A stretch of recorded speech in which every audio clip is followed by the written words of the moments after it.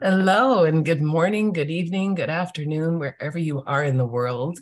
And welcome to the Peace Alliance Hope Story Circle. My name is Terry Mason, and welcome to Peace On, your source for inspiring conversations and information from thought leaders across the spectrum on topics related to the strategies of building peace, fostering nonviolence, and creating a world that thrives, shifting our understanding toward empathy, compassion, and connection. I am joined today to facilitate the Hope Story Circle by Liz Graydon, who is our board chair, and Jelena Popovic, who is our Teaching Peace in Schools lead. And our special guest today, I'm so excited and so delighted to introduce Sequan Prude. Sequan, you want to come off mute and just say hello? Hello, everyone. Thank you Hello, for having welcome. me. Hello, it's great to see you. And we're going to hear your amazing story in just a short time. But before we do that, I'm going to ask Jelena to bring us into a meditation, just for a short meditation to bring us in together. Jelena? Thank you, Terry. Welcome, Sequan. Welcome, everyone. Yeah, just taking some moments. Today, it's Earth Day. And I find that sometimes just taking a moment to appreciate just this earth our feet are touching at this moment. So maybe just starting there. Just feel the soles of your feet touching this earth and connecting.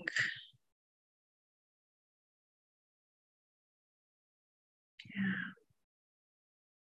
Wherever you are, to the land.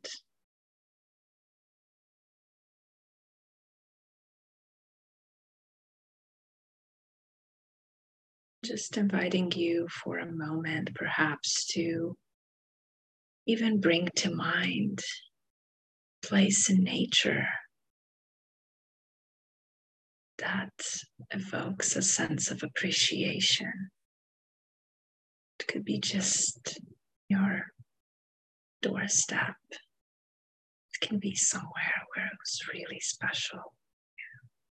So just for a moment, invite that image in.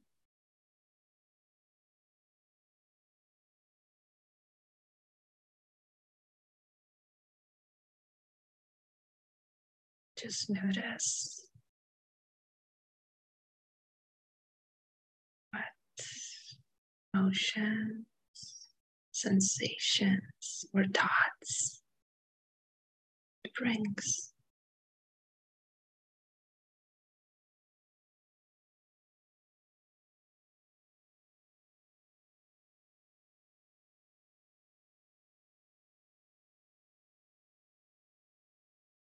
Now, where in your body is that register for you? That connection, nature. We are nature.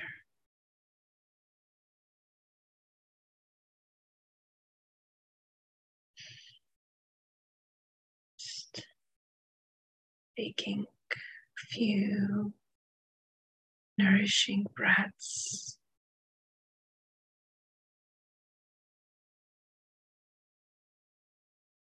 Letting that image dissipate.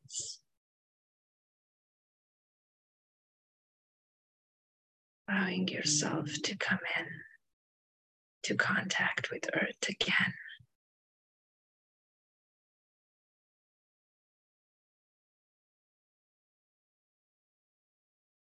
And coming back as a community together, welcoming Sequan. Come, Sequan. Thank you for being here. Thank you. Should I start? Thank you, everyone. Thank you for having me here. It's a real honor to be here. So my name is Sequan Prude, and I'm really honored to share my hope story with you. And I want to take time to thank Terry and Yelena, and especially my friend Liz, for giving me this opportunity. And so I'll begin at the beginning. I was born and raised knowing that I was loved. There was never a question of that. I always had food to eat. I always had clothes on my back and a roof over my head. There was no lack of love. But I did lack other things. My parents had many personal demons, and because of that, I bounced around a lot and lived with a lot of different people. As far as I can remember, I lived with my father for maybe 4 years of my life, um, from about 8 to 12 years old. And my mother, I haven't lived with her since I was about 3 or 4 years old. But no matter where I went, um, they would come around, and the people, whoever I was staying with, there was always love. But when I say a lot of people, I mean a lot. I went to 8 elementary schools, I went to 6 junior high schools, and I went to 6 high schools for dropping out, and going to Job Corps to get my GED. I lived in quite a few states and quite a few boroughs in New York City. And within that time, during the bouncing around, I learned to gravitate towards people like me. Unfortunately, a lot of them were in the streets. So that's where I found myself. And that's around where I found people who I felt were like me. It wasn't that I didn't have people to teach me right from wrong. And I don't really fully understand, why I wanted that validation from the streets and street life, but it's kind of where I chose to be. And unfortunately, at 17, that choice led me to being locked up and to spend the next 14 years of my life inside of a cage. And while I was locked up, I had many different awakenings in my life, many different revelations that came to me that helped me become the person that I am today. I've had spiritual ones, I've had moral ones, but the first one that really stands out to me was a conversation that I had with my younger brother, Ray. And it was Ray's 5th birthday, and I'm on Rikers Island, and I called him. And I said, "Hey, happy birthday, Ray." And the first thing he said, "Oh, hey, Saquon, are you coming to my party?" And he had this weird little voice, his little really funny, cute voice. And I said, no, Ray, I'm too far. I can't come to your party. He said, he said, what are you like? Are you in Brooklyn? I said, no, Ray, I'm not in Brooklyn. I'm further than that. And he said, oh, are you like upstate? And I said, no, Ray, I'm not upstate. I'm closer than that. He said, oh. And then he stopped for a second. He said, what are you like, out of this world? And I laughed immediately when he said it. And right after I laughed, I got flooded with this feeling of sadness. And I still feel it to this day because he was right. Um, as close as I was to him, as far as distance, I might as well have been on another planet. Um, I have removed myself from his life and the rest of the people who love me lives. Um, and I might as well have been on Jupiter, right? Or on the moon. It didn't matter. My influence in their life, for the next 14 years wasn't going to be much, at least from what I thought. So I knew that I had to change. I knew that I needed to get back to this world and get back to the people that loved me, and that there were a few things that I needed to do. My father told me one day, during a phone conversation, he said, "Hey, Don't let your heart turn cold. And I understood what he meant, but I didn't think it was a thing I had to worry about. But over the years, I started feeling it. I started feeling the coldness, and I saw people, and it wasn't the last time, excuse me, that I heard that. Hey, you're a good guy, and people would tell me, and I'm like, oh, what are you talking about? Like, I'm a good guy. In my mind, I've done all of these bad things, and I've lived this life. And they said, nah, man, you're a good person. Don't let this place harden you. And once I kept hearing and kept hearing, I realized, they're right.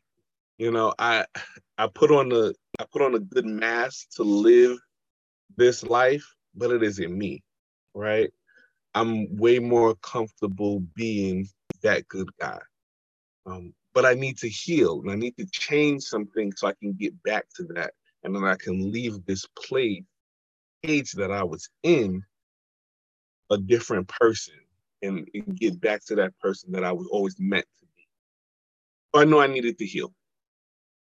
And part of my healing that I needed to do was to heal a relationship with my parents.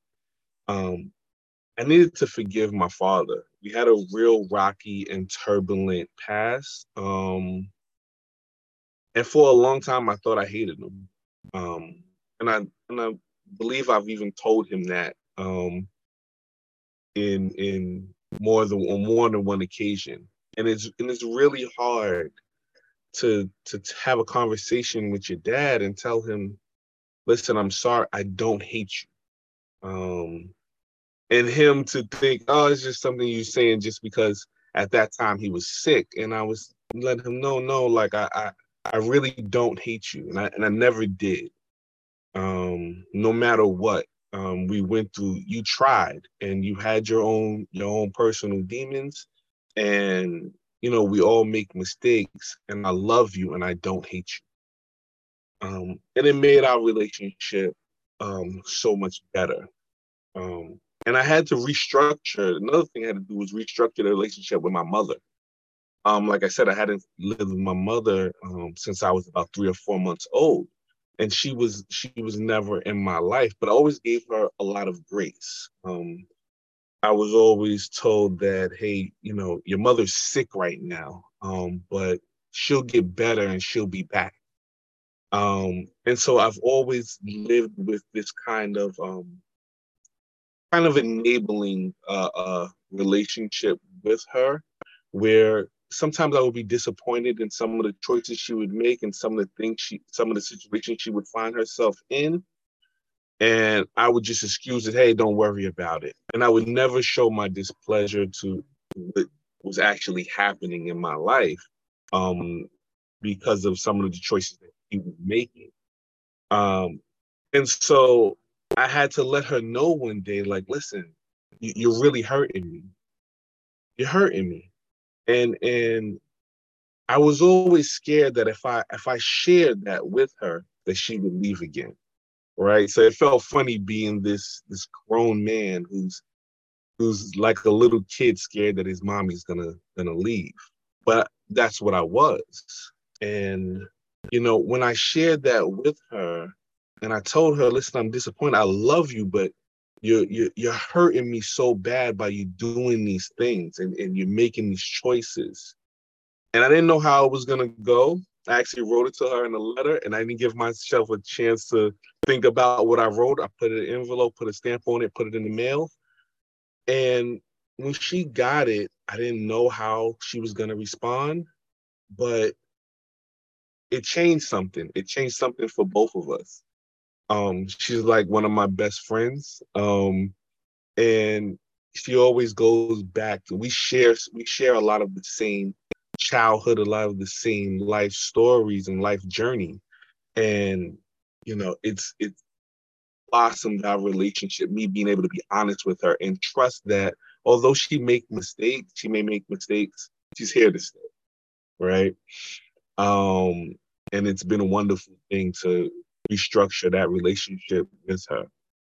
Another thing that I had to do was to do something for my grandmother.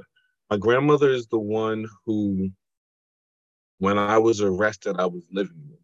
And no matter what household I was in, she was the constant, she was the steady rock, no matter what. Um, Unfortunately, she was older, so she had a lot of medical issues in dealing with me, being in the streets, dealing with a lot of my behavioral issues. Um, Dealt with a lot of medical issues, whether it be heart attacks, strokes, nervous breakdowns, things like that.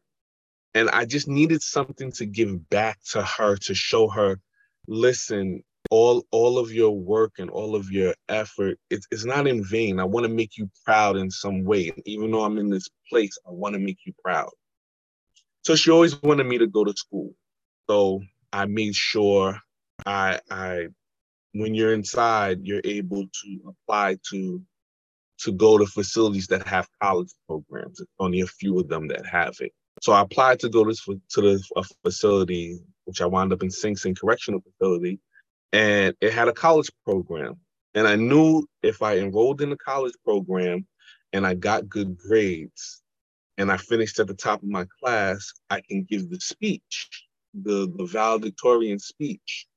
And there were so many things that I wanted to say to her, but I wanted to give her that moment. And I just prayed that she would be alive to hear it. And so that started my journey into getting my education. And that's what I did. I enrolled in college and I put my all into it. I was never like top of my class or anything like that in grade school. I did well at times, and then other times I wouldn't do well. But I focused and said, I'm going to do this for her. And at the end of those 5 years, it took me 5 years to finish. I was at the top of my class.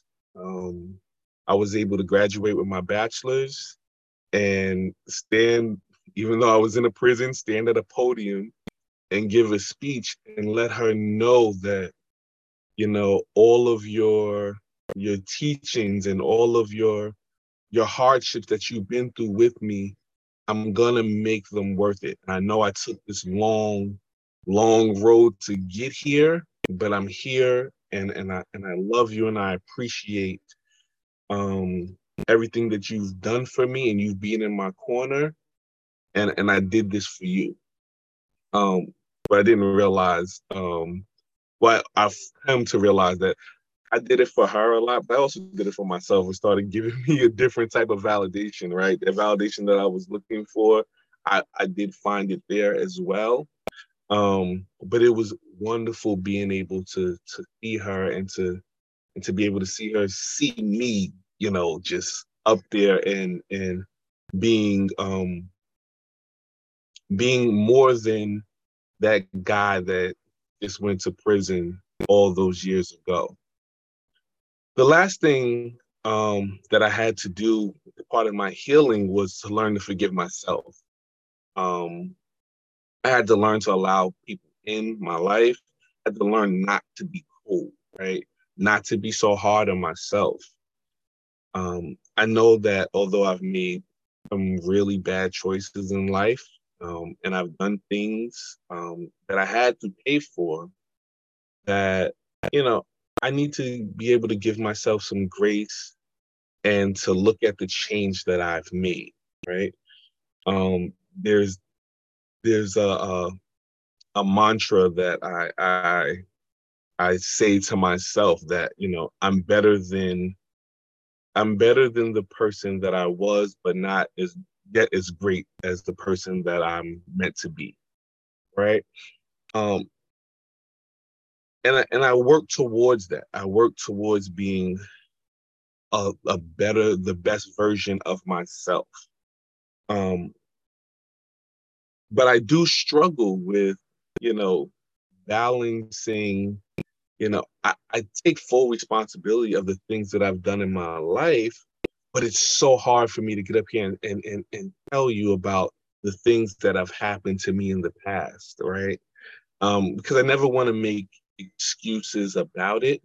So I try to find ways to balance that as part of my healing journey in accepting my personal responsibility, but also understanding that there's a larger responsibility of people, of communities, of families that sometimes can affect, right, those things and affect the people in them, especially young people. So for me, hope is hope is a luxury. For a long time, I thought hope was a luxury that I couldn't afford, right? It was really just about, you know, tangible things, how to get out of this cage, right? And I don't have time to look too far ahead. I have to keep one goal in mind because I don't know if I will be able to get out. And then once I realized, like, no, there are things that you have to do. You have to hope that you're here long enough to achieve these things, get back to the people that you love. And I did, and I held on to that hope, and it was scary. It was really scary, especially being in a place like that when you don't know when things can be stripped from you. Um, but I held on to it. And I believe that, at some point I wouldn't be out of this world anymore, that I wouldn't just crash land back on Earth, that I would land gently, and I would be a different person that left those years before. And I want to thank you all for hearing my story, and it's been an honor to share it with you. Oh, Sequan, thank you so much. Thank you so much for being here and sharing your story. It's such a beautiful story. And I think we're going to go into breakout rooms now. And Liz, do you want to talk about an inquiry for people to talk about when they're together? Yeah, for those of you who are new to our Hope Story Circle, we always meet with our storyteller the night before. And when Yelena, Terry, and myself met with Sequan last night, we were talking about a story and trying to think about an inquiry. And what really touched our hearts was exactly what Sequan kind of ended with, that idea of he wants to balance personal responsibility with the idea that there were things that happened in family and community and the life around him that he had no control over. And how do you balance those two?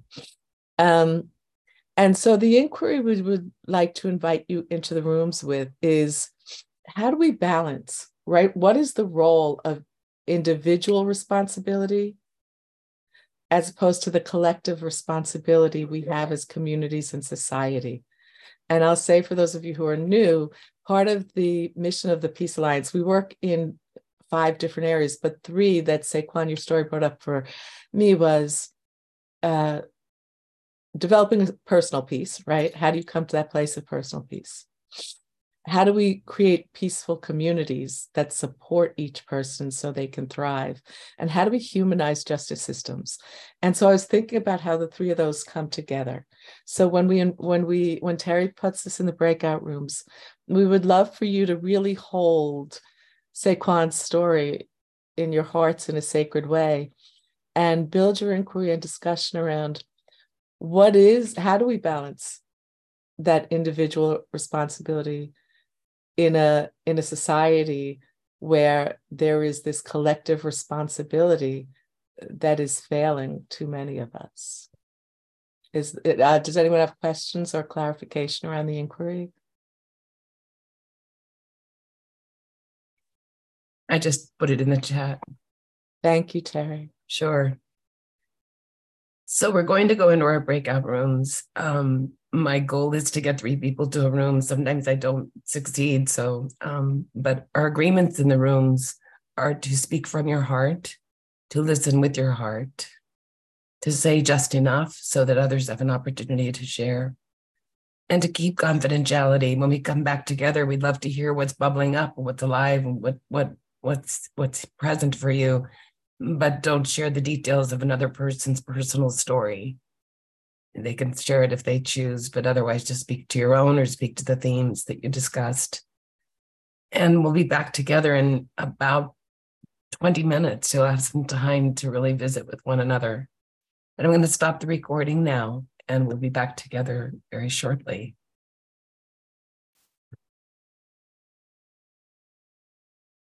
Well, welcome back, everyone. It's nice to see you.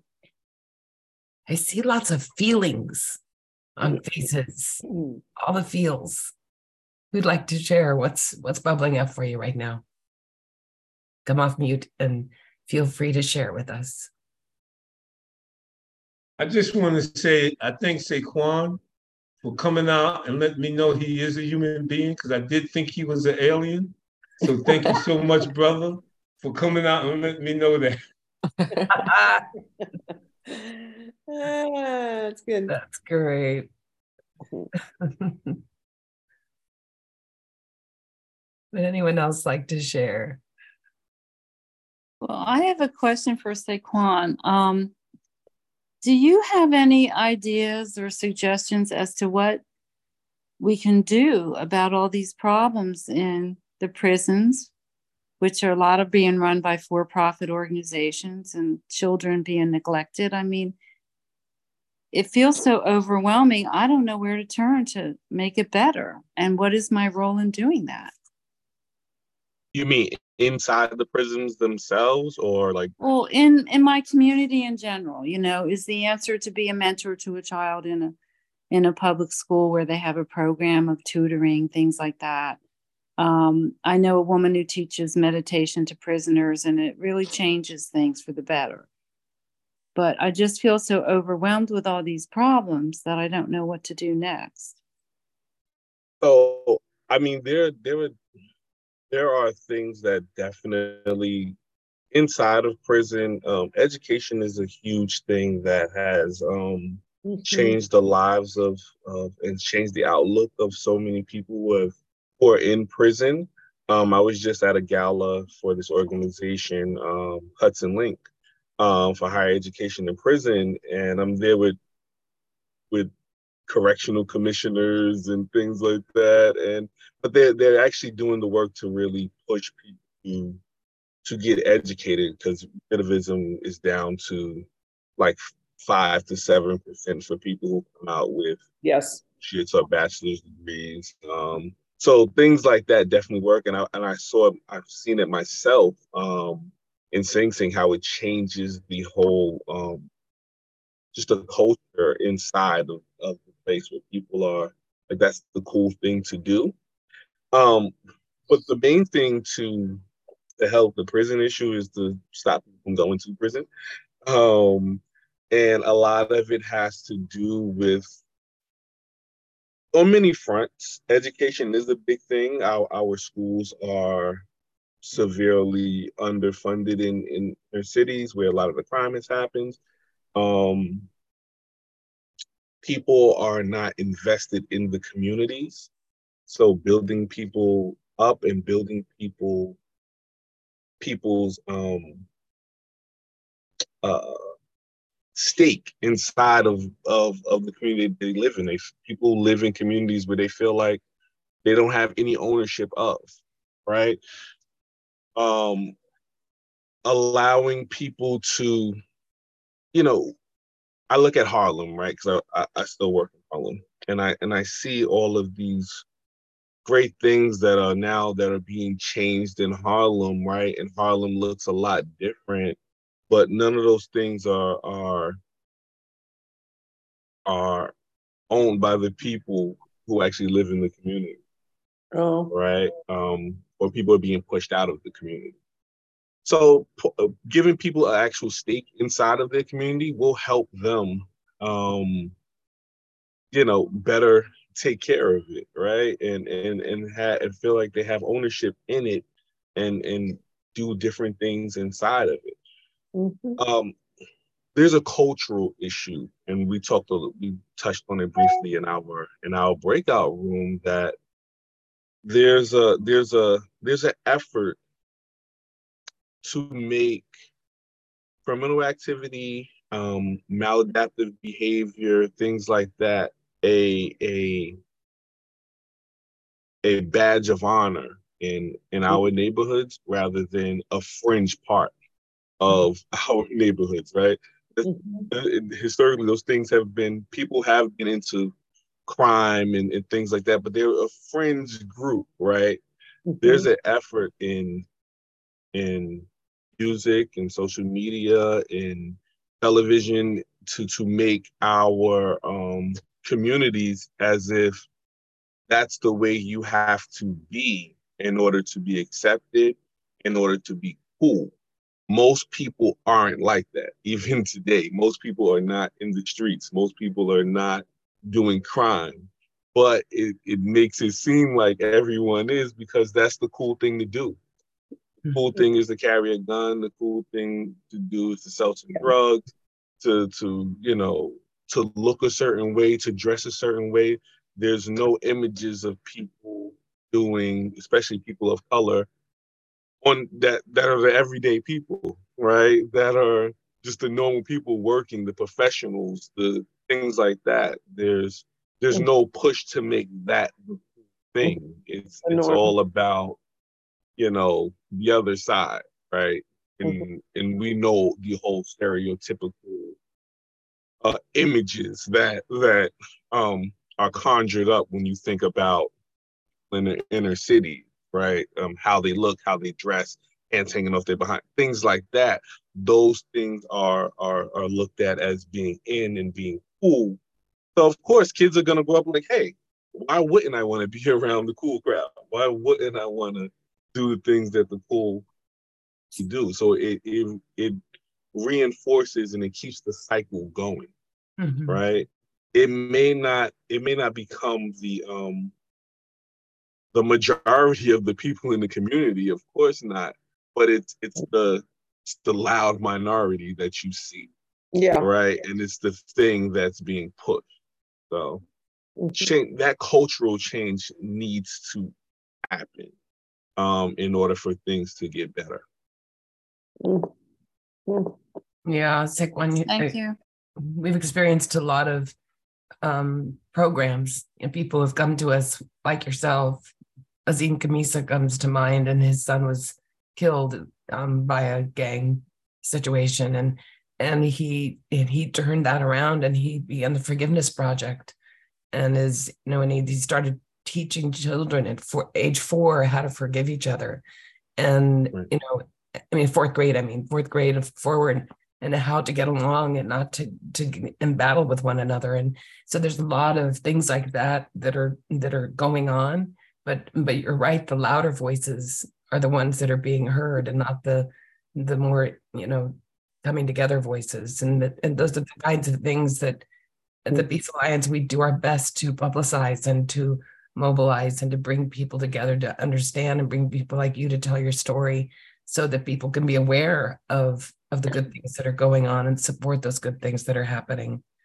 And we advocate too. We're able to advocate for legislation that will help, in theory.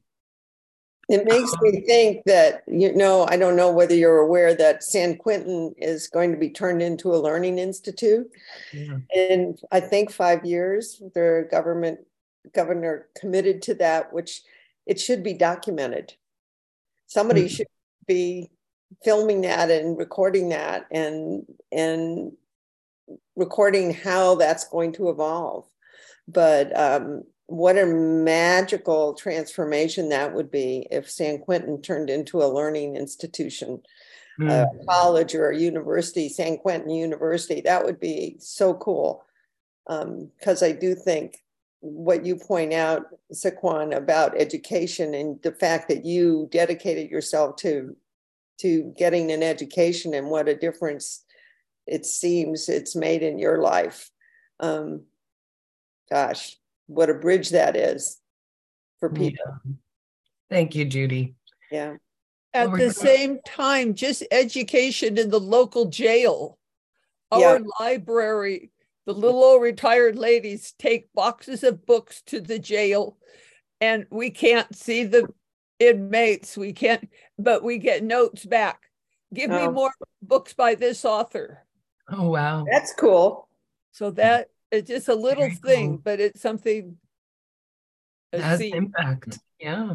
I just want to say, Sequan mentioned I got out of prison in '86, but he mentioned a fact, a statistic, but it's also a fact that secondary post-education in prison, the recidivism rate is much closer to zero. It's much closer to zero. So incarceration, mass incarceration can be resolved very quickly. And I think it was Malcolm X, when he got out of prison back in 1962, he said, prison can be your place of confinement or your university. It's up to you to make it what you want. Cool. So that's the easy solution that I tell people who have done time. Like, look, just get you an education, and the options, the opportunities that you're looking for will materialize once you get that education. That happened for me, right? I tell people that's the easy part, but that's the easy part for people who are in conflict. The harder part is about the Second Amendment. That's the harder part. That's where our society, and Sequan talked about culture. We have a culture that celebrates, weaponization, that celebrates war. We're living in a culture. I'm 64, so I lived through 3-4 decades of the threat of war, of going to war, even during the Cold War. So we live in a culture that sort of glorifies, magnifies war. So it's no surprise to me that even in my own communities, that war with your neighbor is the preferred way of dealing with problems, because our society, our government, practice warfare. Yeah. I mean, I grew up on John Wayne. Come on now. I grew up on, what's his name? The Kelly guy, Machine Gun Kelly, Al Capone. That was my regular diet when I was a kid. Yeah. Bonnie and Clyde. All these were poor people who responded to a lack of economics, who responded to poverty by robbing banks and stuff like that. I was in poverty. Yeah. Yeah. We live in a society. Listen, my cartoons was Courageous Cat and Minute Mouse fighting a frog, Notorious Frog, and Harry. And I wanted to be the Notorious Frog, because he kept coming up with ways of robbing shit. You understand what I'm saying? So we have a culture. Yeah. Sequan mentioned culture. It's our culture that practice this stuff. So it's not surprising to see my young people on the streets wanting to carry guns. It's like Sequan said, it's a powerful experience of being empowered. Having a gun tells people I'm somebody, and I'm gonna get some recognition, because John Wayne made his career on shooting people. Come on, people, let's be for real. Yeah. He made his career. I mean, what's his name? Marlon Brando made his career as the Godfather. Yeah. Al Pacino was Montana. What was it called? Scarface, Montana. Scarface, yep. Scarface. He made a career out of that stuff. My man Denzel Washington in Training Day. Mm-hmm. These guys got awards for portraying themselves as thugs. As thugs. So our young people, art imitates life. Life imitates art, however you want to say it. Our young people watch that stuff. Yeah. And, so right, Alex. That's our culture. America, that's our culture. I'm American. That's my culture. Yeah. You understand what I'm saying? So our story, Sequan, is the narrative. We have to change those narratives for our young people and say that people like Sequan, people like, Malcolm, people like all those people who have, changed their lives, incarcerated, and came out and said, that thug life is degrading, dehumanization. It's not real. Yeah. It's that stuff that it's the Second Amendment. We got to do something about the Second Amendment, because the Second Amendment, and I hate to say it like this, but white boys are saying it's okay for us to carry guns. We want to carry our guns.